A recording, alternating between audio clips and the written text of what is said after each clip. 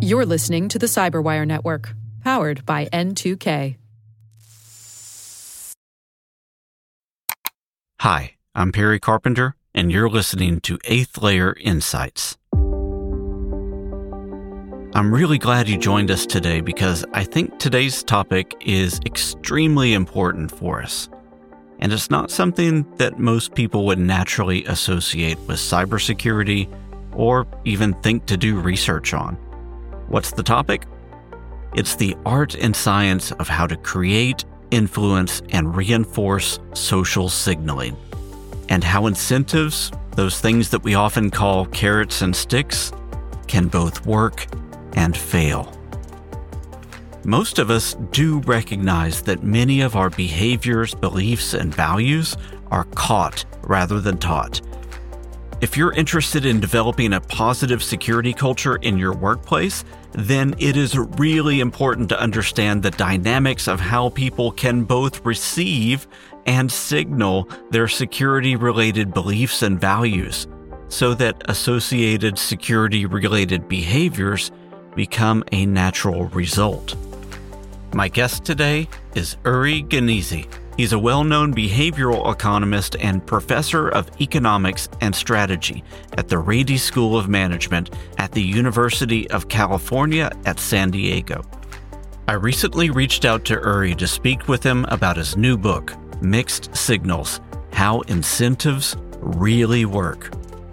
This book is a fascinating deep dive into Uri's research, and it has immediate applicability for anyone needing to design programs that work with, rather than against, human nature.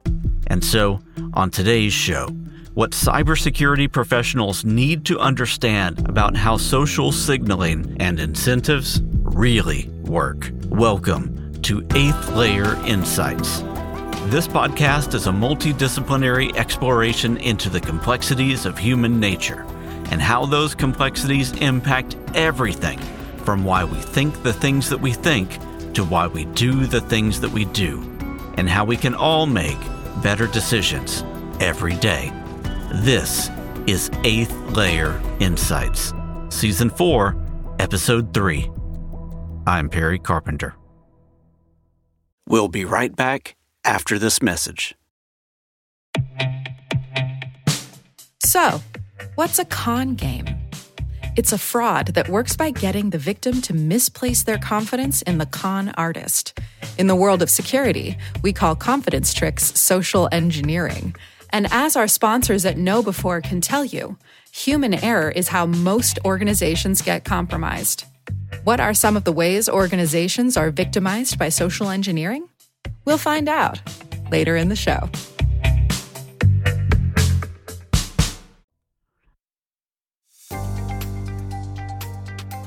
Welcome back. Let's dive right in with Uri Gneezy. My name is Uri Gneezy, and I'm a behavioral economist at the Rady School of Management, UC San Diego, studying mainly incentives. So for folks that are listening to this show and aren't yet familiar with the field of behavioral economics, can you give a little bit of a background on what that is and some of the interesting and significant things within that field over the past few years? Sure. So after World War II, economics turned into a very mathematical direction. This was very useful in making a unifying theory and treating the world with scientific tools. But it moved away from the fact that we are dealing with people, from all the psychology. So we're making some very simplified assumptions. For example, that people are selfish or that they're completely rational and they can calculate and compute everything immediately. And while it was useful to learn financial markets, for example, it's not very useful when you study labor markets, because I do care about how much my colleague is making, not just how much I'm making. I care about not being selfish, maybe not pollute the world, maybe all area of things. Behavioral economics doesn't start with assumptions. It says, okay, we want to understand how the world works. For example, in my case, how incentives work. I do believe that incentives work, but I know that I don't always get it right just by guessing. I'm trying to figure out how people react to incentives and then build some economic models and understanding of the world. Yeah. Well, thank you for that. Let's dive into incentives. I think when most people think about incentives, at least from the security perspective or the training perspective, they think about both positive and negative reinforcement types of incentives. Can you give some background on the ecosystem of incentives that exist, and then we can narrow in on the signaling piece that you cover in the book? As you said, incentives are both positive and negative. So I can get, you called it reinforcement, and that's part of the way that psychologists are looking at it. But any positive thing that you'll get or any negative thing that you'll get will be incentives. In general, the way I define incentives is something that will make you take an action or whatever that you wouldn't do without the incentives. Right. So that's the way I look at it. And it could be both positive and negative, and doesn't have to be money. Many people confuse it with money. It could definitely be many other things. It could be social status. It could be learning. It could be many other things. I want to go back for just a second and ask one broader question about behavioral economics and some of the studies recently. One of the major criticisms of behavioral economics, and I think several areas within the field of psychology, has been the tendency of some scientists and researchers to go forward and make very big claims, and then other researchers try to replicate the same study, and they come up against issues, and they're not able to replicate those claims that seem to push themselves into a popular understanding about the way that behavioral economics may work. Can you address some of those criticisms? That's basically what you described is all because of incentives, surprisingly. So my incentive as a researcher is to publish as many papers in good places as I can and to find surprising results. Now, if I'm incentivized to publish surprising results, I'll find surprising results. And I'm not necessarily going to check that carefully whether the surprising results are just a fluke, a statistical fluke, or maybe I did something in order to get to there. My incentive as a researcher is to find these surprising results and push them forward. And I need to oversell what I have, because if I'll tell you, look, you want to tell me, how can I get people to go to the gym more often? I tell you, I'll give you a very simple way of doing it, very simple incentives. You'll pay $5 and your kids will go to the gym or will do homework. You're going to hire me as a consultant. You're going to read my book, put me on the radio.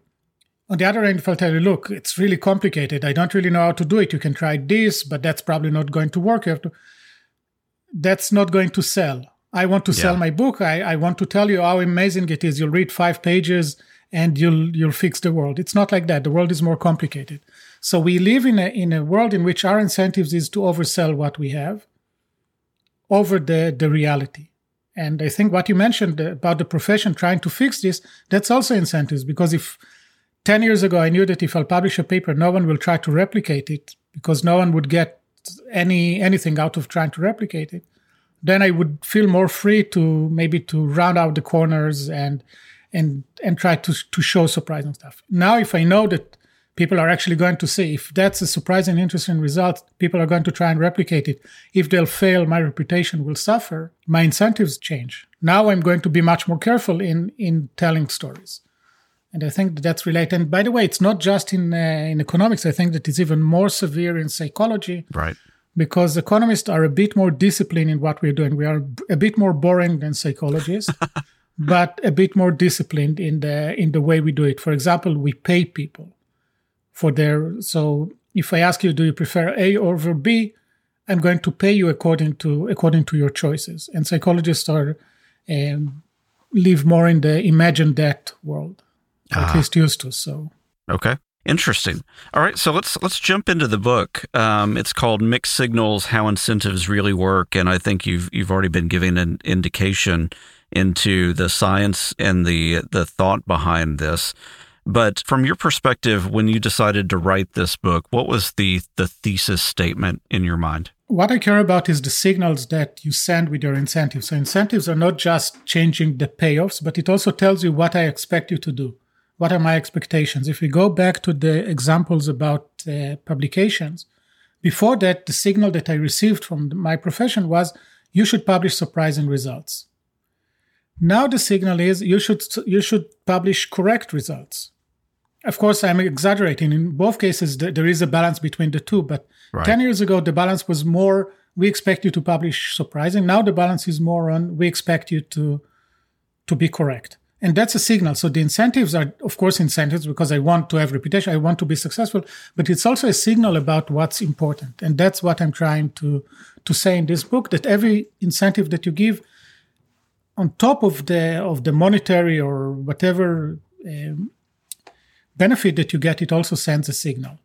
Now, it starts with the frustration. You go to companies. I go to companies very often and try to convince them to use incentives, and they say, no, we tried incentives and incentives don't work. For me, it's like saying, going to a bad Japanese restaurant and concluding that Japanese food is bad. No, you just went to a bad restaurant, right? And the same is true about incentives. No, the fact that your incentives didn't work, it doesn't have to be because incentives don't work, because incentives do work. It's just you didn't use them in the right way. And that's what I try to do in this book, try to teach you how to do it in the right way. Right. So I think most of the people that think about incentives immediately think about carrots or sticks. And I think you're getting at something that encompasses that, but is also a little bit more nuanced, because there's also the social signaling piece of this where you're influencing those around you who are part of your peer group or creating a culture in some way. Can you talk a little bit about that ecosystem of types of incentives and the signaling piece of this, where that comes in? And then I know you've got some great examples within the book, and I want to tease some of those out too. So social signaling is me caring about what you think about me. I want to signal with my action. I want to signal to you that I'm a good person, whatever a good person is. It could be that I'm a mass murderer, if that's what the society is about. And self-signaling is to yourself, because in many cases, we don't really know how good we are, and we look at our actions in some funny way and conclude from that whether we are good people or not. So imagine that you live in a very cold place. In the morning, you see your neighbor, Jane, walking with a large bag filled with soda cans to the recycling center. You're going to say, well, she's a good person. Jane is a good person. She cares about the environment. She could have thrown away the soda cans. She chose to do it. She probably feels good about herself because, again, she could have just avoided it, but everyone gets a positive signal. Now imagine that in this place, you get 5 cents for every soda can that you recycle. Exactly the same story. Cold morning, you see your neighbor Jane walking to now you conclude she's cheap. Right, so everything else is the same. But now there is a 5 cent incentives and you say, well, she's cheap. For $5, really, Jane? And the social signaling is basically destroyed. Probably also the self-signaling, because Jane now doesn't think, oh, I'm a great person. She thinks, well, for $5, I collected this for 2 weeks and now I'm walking in the cold to the recycling center. It's not worth it. Right? Once you understand this signaling, you can actually use it to your advantage. So think about blood donation. The economy of blood donation is very interesting because all over the chain there are hundreds of millions of dollars, if not billions of dollars, exchanging hands. So bank blood, sell it to hospital, they need it, there is a shortage in it. Yet the donors, the people that actually give the blood, don't get paid. And you could have solved it by pay them. So for example, for plasma, you can get paid and paid nicely. So many people go and give plasma, sell their plasma, but blood is not. And why is that? So imagine a person, we talked about Jane, let's talk about Steve. Steve donates blood, right? Feels good about himself. I wasted or I sacrificed a few hours of my day, got, this unpleasant needle. I feel good about myself. I care about giving back to the society. Steve can go to his friends over lunch and tell them, well, this morning I couldn't work because I donated blood. So he gets also social signaling. If you would have paid Steve $50, that would be a very different story. Now Steve would build a different story, like with the soda can. Did I do it because I'm a good person, or did I do it because of the $50? And the same goes for lunch, right? For the lunch with his friends. Now, imagine that instead of $50, you give Steve a $10 coffee mug with the logo of the blood bank. Now, that's a very different story. Now he can, every day when he'll get to work and make his coffee, drink his coffee, he'll say, wow, we'll see the logo and say, wow, I'm a good person. I donated blood. when he goes to lunch or to a meeting, he can just put the coffee mug on the table. He doesn't have to tell everyone that he's a good person. They'll see, right? So by understanding the signaling that comes out of the incentives, you can actually use them in a more efficient way. You can maybe give less and get a much better outcome. Yeah, that actually makes a lot of sense. As you were talking about that way that it affects your internal and external signaling, it reminded me of, I wish I remembered the name of the study. It's probably about 20 years old now, but it was a meta-analysis of 128 other studies that showed that internal motivation over the long term is much more effective than any kind of external motivation, even though an external motivator might be more effective in a short term. But for long-term results, that internal motivation and internal signaling, both to yourself and to those around you, is extremely important. I think that what you're referring to is the work in psychology starting with DC in the early 70s. It's a really impressive and important work that, they exactly like you said. They said many things we're doing because we are intrinsically motivated to do. Once you'll pay, maybe I'll do it more, but you'll destroy my intrinsic motivation to do it. And after you'll stop paying, or in the long run, I'm not going to do it. Mm-hmm. Absolutely true. What economists, I think, pushed it way further than this about the information that you get. So I can, for example, insult you with money. So imagine that you're my assistant and I ask you to stay over the weekend and work on something while I'm going on vacation. I come back on Monday morning and give you $10. You'll be very insulted. Why? Because basically I'm telling you that's what it's worth to me. Mm-hmm. Everything that you did is worth $10 to me. Now imagine instead that I give you a chocolate bar. Some nice chocolate that I brought might also cost $10. That's going to signal something different. It will signal, look, I cared about you staying. I thought about you. That's nice, right? So that's a different signaling. If I'll pay you $10,000 instead of $10, you'll be happy as my assistant. I don't think that my assistant would mind getting $10,000, right? So the size of the amount, the size of the incentive is, of course, again, the money, but it also signals, look, if I'll give you $10,000, that means that what you did is huge. It's a huge thing that you did for me. I signal to you. It also sets up an expectation for next time, though, right? That's absolutely true. If I'll give you $10,000 now and next time I'll give you only $8,000, you'll be, hey, what's going on over here? Really interesting. So what are some of your favorite examples from the book? I know that there's an interesting one really early in the book that talks about somebody wanting to be part of a biker group, and so they are either going to choose whether or not to get a tattoo, and that has different effects.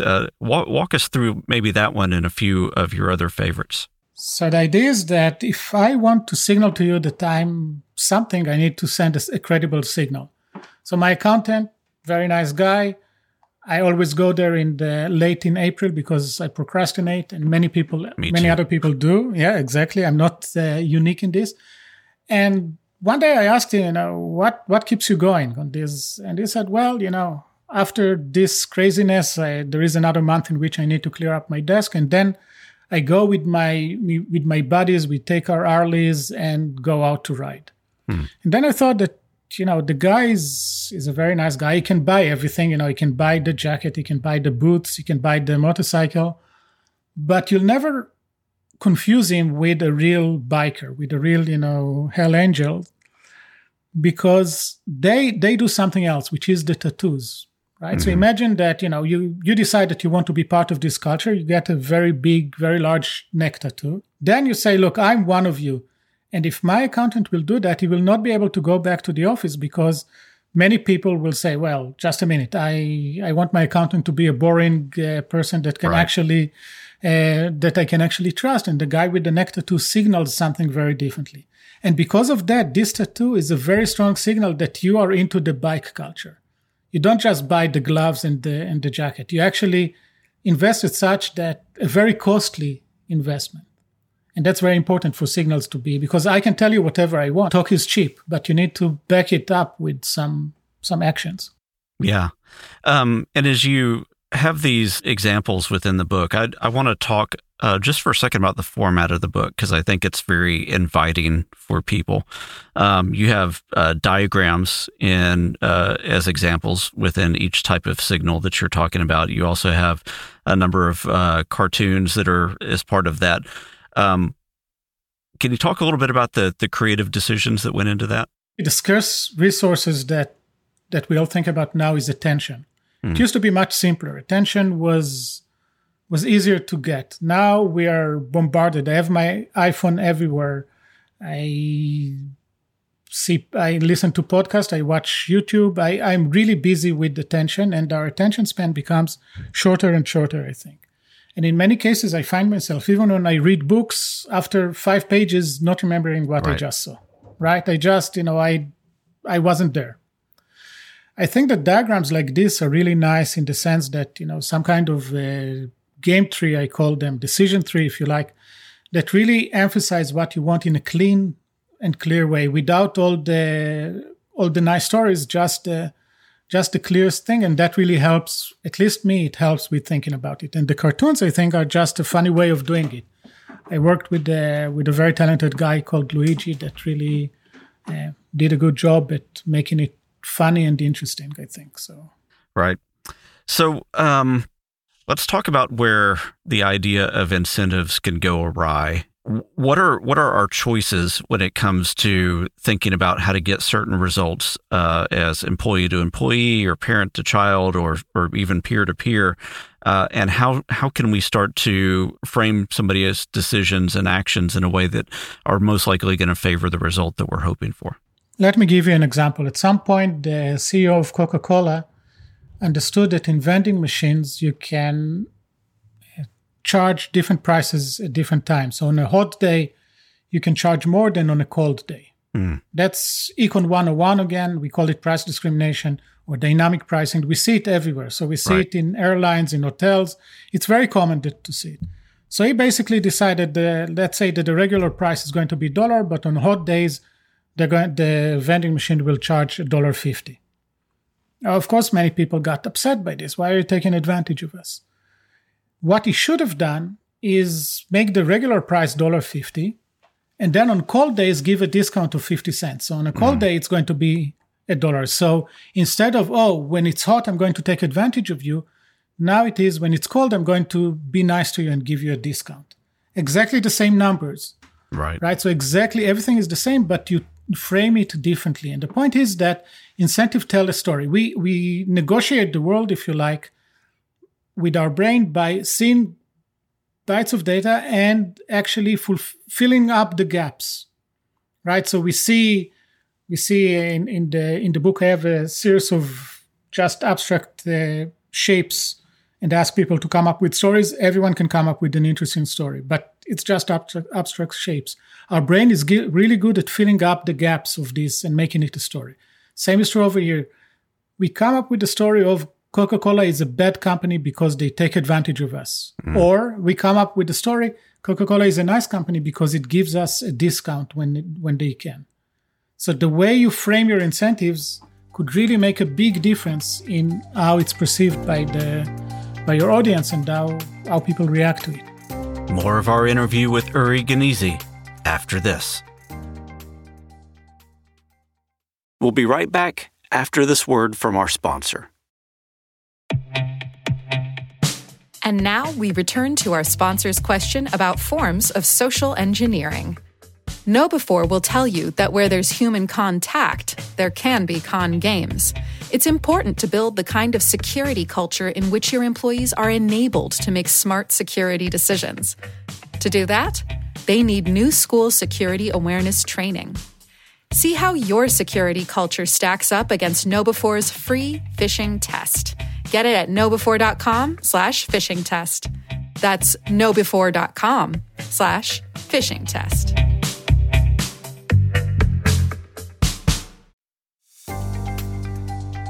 Welcome back to our interview with Uri Gneezy. Speaking about the idea of framing, you give an example in the book of Peloton and California Winery, and they both saw an uptick in sales whenever they raised the cost of their product. Can you explain the logic behind how people might resonate with a company differently when they decide to raise prices? In many cases, the quality of what we buy is very highly correlated with the price. If I want to buy a laptop, the more whatever CPU, the better the CPU, the lighter it is, it's going to cost more. That works, and that makes sense. However, we take this intuition that works in many cases and apply it in places where we shouldn't necessarily. Think about wine. Maybe usually you drink a $20 wine, and now tonight you're going to celebrate your birthday. So you go to the wine store and say, well, give me a $50 bottle of wine, because you associate more expensive wines with better ones, right? So that's the way. What we showed with the winery was that when people went for tasting, if you had a good wine and you increased the price, in our case, it was a winery near San Diego. In our case, we had this one condition in which the price of the Cabernet was $10 and another one when it was $20. People actually bought more wine when the price was $20 because they said, oh, that must be a good wine. $10 is probably not that good. $20 must be good. Right. The Peloton example that you mentioned, I don't remember the exact numbers, but the CEO wrote it. He said, look, we started with the price of $1,000 and people didn't buy it. They thought that the bike cannot be good if it's only $1,000. We doubled the price and sold the entire stock immediately. Again, you assume that a bike that costs $2,000 is much better than a bike that costs $1,000. Yeah, and I do also think that with that, so there's the perception of luxury and quality that comes with that. There's also the social signaling piece, I think, that comes with that too, as now I'm also associated with a group of people who can afford to do that and are dedicated in the same way and are part of this more exclusive type of group. Do you think that plays a part of that? I think so. I think that you're very much right. It's all a story about your expectations. And by the way, if you're selling a bad product and you'll double the price, people are going to be upset at you. So Imagine a motel that costs $70 a night versus a luxury hotel that costs $500 a night. You'll go to the $500 a night and it's going to be a bit noisy. You'll be upset. You're going to give them much lower, less stars than the motel that you expected much less, right? So it really depends on your expectations. If the price increases your expectations and then you're disappointed, that's not good for the company. Yeah. That's going to get backlash, right? So the expectations that are created by the price in these cases are important. So when we're thinking about incentives, we're really getting at how do I get somebody to do the thing that I'm hoping that they'll do? And one of the things that society and organizations and parents tend to do over and over and over again is think about how do I disincentivize the negative behavior? And so that's where things like fines and regulatory penalties and a whole range of other consequence-based negative incentives come in. Can you talk about times when that may backfire or the counterintuitive use of those? So in one of my first studies, we studied what happens when you introduce fine for parents coming late to pick up their kids from a daycare. So my wife and I lived in a suburb of Tel Aviv at the time, and we had 2 girls in a daycare. And we were supposed to pick them up by 4 p.m. We used to go to have lunch in Tel Aviv, and then I remember one day driving like crazy because there was a traffic jam, and I was afraid to be late. We got there on time. Everything was good. And then the principal introduced 10 shekels, I think it was $3 at the time, fine if you came more than 10 minutes late. Again, we were in Tel Aviv, again lunch, again traffic. This time I didn't drive like crazy because I'm not going to risk my life for $3, right? So what happens is that the fine really changes what your perception about what you're doing. Before that, it was, well, I don't know how bad it is. Maybe the principal doesn't care. She has to clean up the daycare anyway. Or maybe she's so upset she takes my kids to the back room and pinch them. I don't know how bad it is. Now you told me that it's only $3. That's fine. And indeed, we saw that it's not just that I'm paying for babysitting and I think that it's okay, because in the experiment that we did, Aldo Rusticini and I, what we saw was that once we removed, so we had a group that didn't have a fine and we followed them. And then we had a group that we introduced a fine. We saw a big jump in late coming parents. And then when we removed the fine, there was no fine anymore. This group continued to be late because now they got the information. They knew how bad it is. Well, the signal told them that it's not so bad. It's only $3 bad. You're not going to risk your life for that. in general, I think that the study of negative incentives is really, we really don't know a lot about it, because if you think about the regular tool that psychologists and economists are using, it's lab experiments. In the lab, we cannot really punish our subjects. So there are some experiments in which you can give them electric shocks, but that's kind of weird. You cannot take money. You cannot have a participant come into your lab and leave in with less money than they showed up. And if you read the literature in psychology, they usually say, positive, giving someone money is better than taking away. It's more effective. But they never really studied negative incentives. I think that if you think about traffic fines or things like that, I think that they are very effective. People don't like losing money. They don't like to get fines.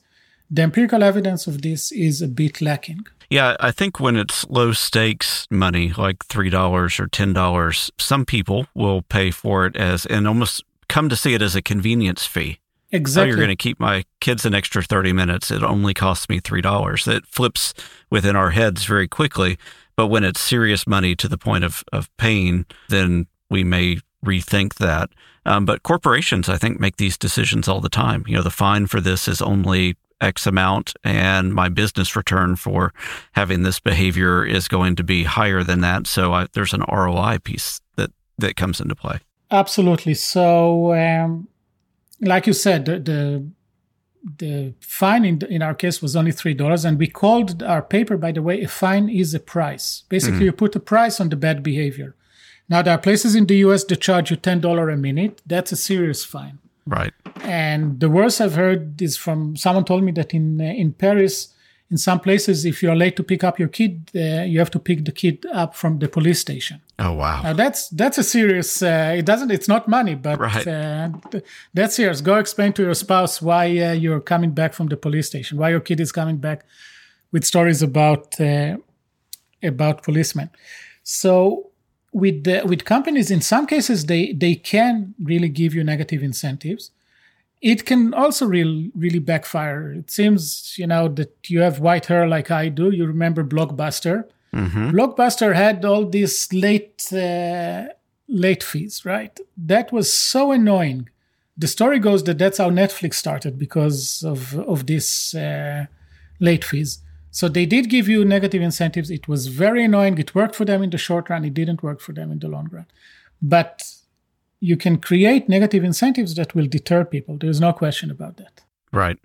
So let's think about, if you don't mind, thinking about some applications for this that may be interesting to this specific group of listeners, many of whom are security professionals that are trying to think about, how do I get the people within the organization that I work for to make more secure choices, or to maybe even just take the training that I'm giving them. When you're trying to think through incentives for behaviors that have to do with personal or organizational security, how do you start to think about that as a behavioral economist? So I work for the University of California, and every 2 years I have to take this cybersecurity training. And the way it's structured, at least here, is such that basically I just want to get rid of it. Right. I don't think that I learned anything in it. It seems like the university is going through the motion. It's not really. It teaches me exactly zero. Yeah. Now there is a signal in it. So the university does signal to me, look, it's so important. There are a few things that we ask you to do. The sexual harassment training, the cybersecurity training. Those are things that are really important for us. So we want. So that, in that sense, it has value, but it has very little value apart from that. There are other places. So I have a friend that works in a company in which, for example, they send phishing emails to their employees. Mm-hmm. And when the employee clicks on it, they take them to a website that shows them how bad that could be. Right. Now, that's an interesting way of educating me and give me a piece of information how to avoid such mistakes in the future. Right. So there should be ways. We talked about attention. There should be ways to get my attention to why it is bad, and I think that's the big thing that you need to find out, how to make me care about this, not just when it happens and my computer crashes and I come crying to you, but before that. And for example, by a surprise phishing exercise by you, that could be one way of doing it. Yeah. And would some of the other social signaling, like what you were talking about with giving blood and all that, potentially work in this case too? Like if you finish your mandatory training within a certain amount of time, that you don't get necessarily anything monetary, but you might get something symbolic that shows that you cared to a certain extent. Absolutely. Or in this case, you can think about the negative one. You can just shut up my connection to the server. Right. Automatically. Right. So that's a place where a negative incentives could actually work. Look, if you didn't go through this, it's shut down. You want to reconnect, you need to do it. Right. Well, that brings up one other thing that maybe we can touch on, if you have some opinions here, is in these situations where you have a group within an organization, like a security team or like an HR and benefits team, people who are constantly vying for your attention when sometimes that's the last thing on your mind, and you apply a negative incentive like shutting off access, does that impact the longer term relationship? And what I'm trying to get at is there's this other relational component where maybe you're hoping that people will view you or interact with you in a certain way in the long term. How do incentives play within those types of circumstances? So the right way to do it, it's not that Jerry from IT is going to shut me off, right? It should be automatically done, and Jerry is coming to help me. I love that. Right? So again, it's just the way you're telling the story. So it's not that Jerry is annoying because he shut down this exactly when I need it, but look, that's automatic. I'm not controlling it. That's someone else from IRAP. So imagine going to a car dealership and going with a salesperson out for a drive, and then you go to the dealership and start negotiating the price. The salesperson that became your friend is going to tell you, look, it's the manager. Right. I'm the nice guy. I'm trying to help you, but the manager is the one that insists on something like that. So the same could be over here. The IT person can be your friend, but the IT person can tell you, look, it's not me. That's how the system is done. So just a different framing of who's the good guy and who's the bad guy. But the fact is that if you don't do it, you just can't be on our system. Yeah, I love your talking about the framing use there. I think that makes a lot of sense. So, from your perspective, as we start to close out our time, is there anything else that you really want to touch on that I haven't thought to ask about yet? Is there a message that you really want to get to people within these interviews? And do you want to take a couple minutes to get that message out? So I'm not in your world, but I thought that you're going to ask me about open source and people that contribute a lot to things without any, they're not getting paid for it. Right. So why are they doing this? Right. And I think that's a very interesting area of. So why do people spend so much time in developing software, developing things that are just for public good? And I think that's a good place where I feel good if I'm solving the problem and I'm helping other people to do it. Sometimes I get some recognition. So people write how nice it is. Even if they don't know me, I can still get the good signaling that I was able to solve and I was able to help other people. And I think that's fascinating. And in general, it's important to understand that incentives that can work on you will not necessarily work on me and on other people. I talk, for example, about incentives to buy Prius, to buy a hybrid car. Right. Now, some people are going to drive their pickup and just going to look down at the people in Prius and think they're idiots. And other people really care about the environment and really feel good about driving a hybrid car. The same is true over here. I cannot understand people that develop software that solves other people's problem. So it's not the incentive should not be, you shouldn't think what would motivate Uri. It should think what would motivate people like you that sits and write code that is useful for others.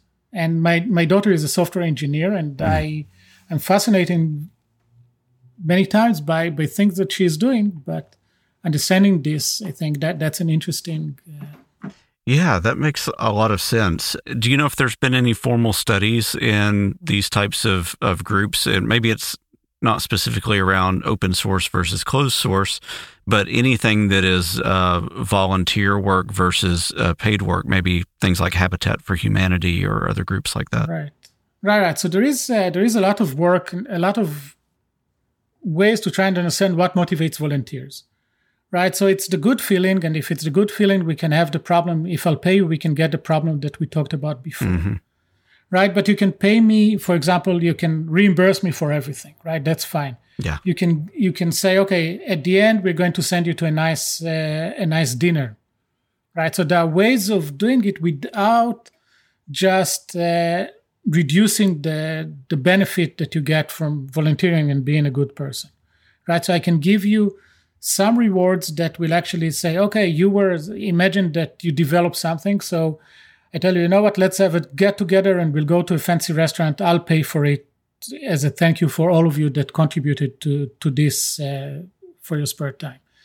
Things that are outside, the coffee mug that I mentioned before, right? So things that are outside of direct paying, that's the trick. Finding that for what is it for the group that you care about. So it's the difference between appreciation and compensation. Exactly. So if I appreciate you, there's a relationship and there's interesting signaling and there's a stoking of the internal value that somebody has. And when you're compensated, it is totally something on the outside. It's value for value. People can kind of decide to take or leave that as their moods change. I couldn't have said it better. Okay. Yeah, I think you've given us a lot to think about. Thank you. Really enjoyed the conversation. I hope you enjoyed that interview with Uri Genizi. And more than that, I hope you can see how immediately useful this type of information can be for your cybersecurity program. When we talk about working with an understanding and an awareness of the realities of human nature, this is exactly the kind of thing we're talking about. It is through this kind of research that we see the implications of how we frame our incentives and how we and others around us communicate what we value, and how that communication of our values impacts the beliefs and choices of others. And with that, thanks so much for listening, and thank you to my guest, Uri Genizi. If you are interested in understanding how to drive secure behaviors and mindsets in your organization, be sure to check out Uri's book, Mixed Signals: How Incentives Really Work. It's not a cybersecurity book, but it definitely deserves a place on your bookshelf. I've loaded up the show notes with more information about Uri, as well as all the relevant links and references to the information that we covered today. If you've been enjoying 8th Layer Insights and you want to know how you can help make the show successful, there are, as always, 2 big ways you can do so, and both are still super important. First, if you haven't yet, please go ahead and take just a couple seconds to give us 5 stars and to leave a short review on Apple Podcasts or Spotify or any other podcast platform that lets you do so. That helps other people who stumble upon this show have the confidence that this show is worth their most valuable resource, their time. And the second big way that you can help is by telling someone else about this show. Word of mouth referrals are the lifeblood of helping people find good podcasts. And if you haven't yet, please go ahead and subscribe or follow wherever you get your podcasts.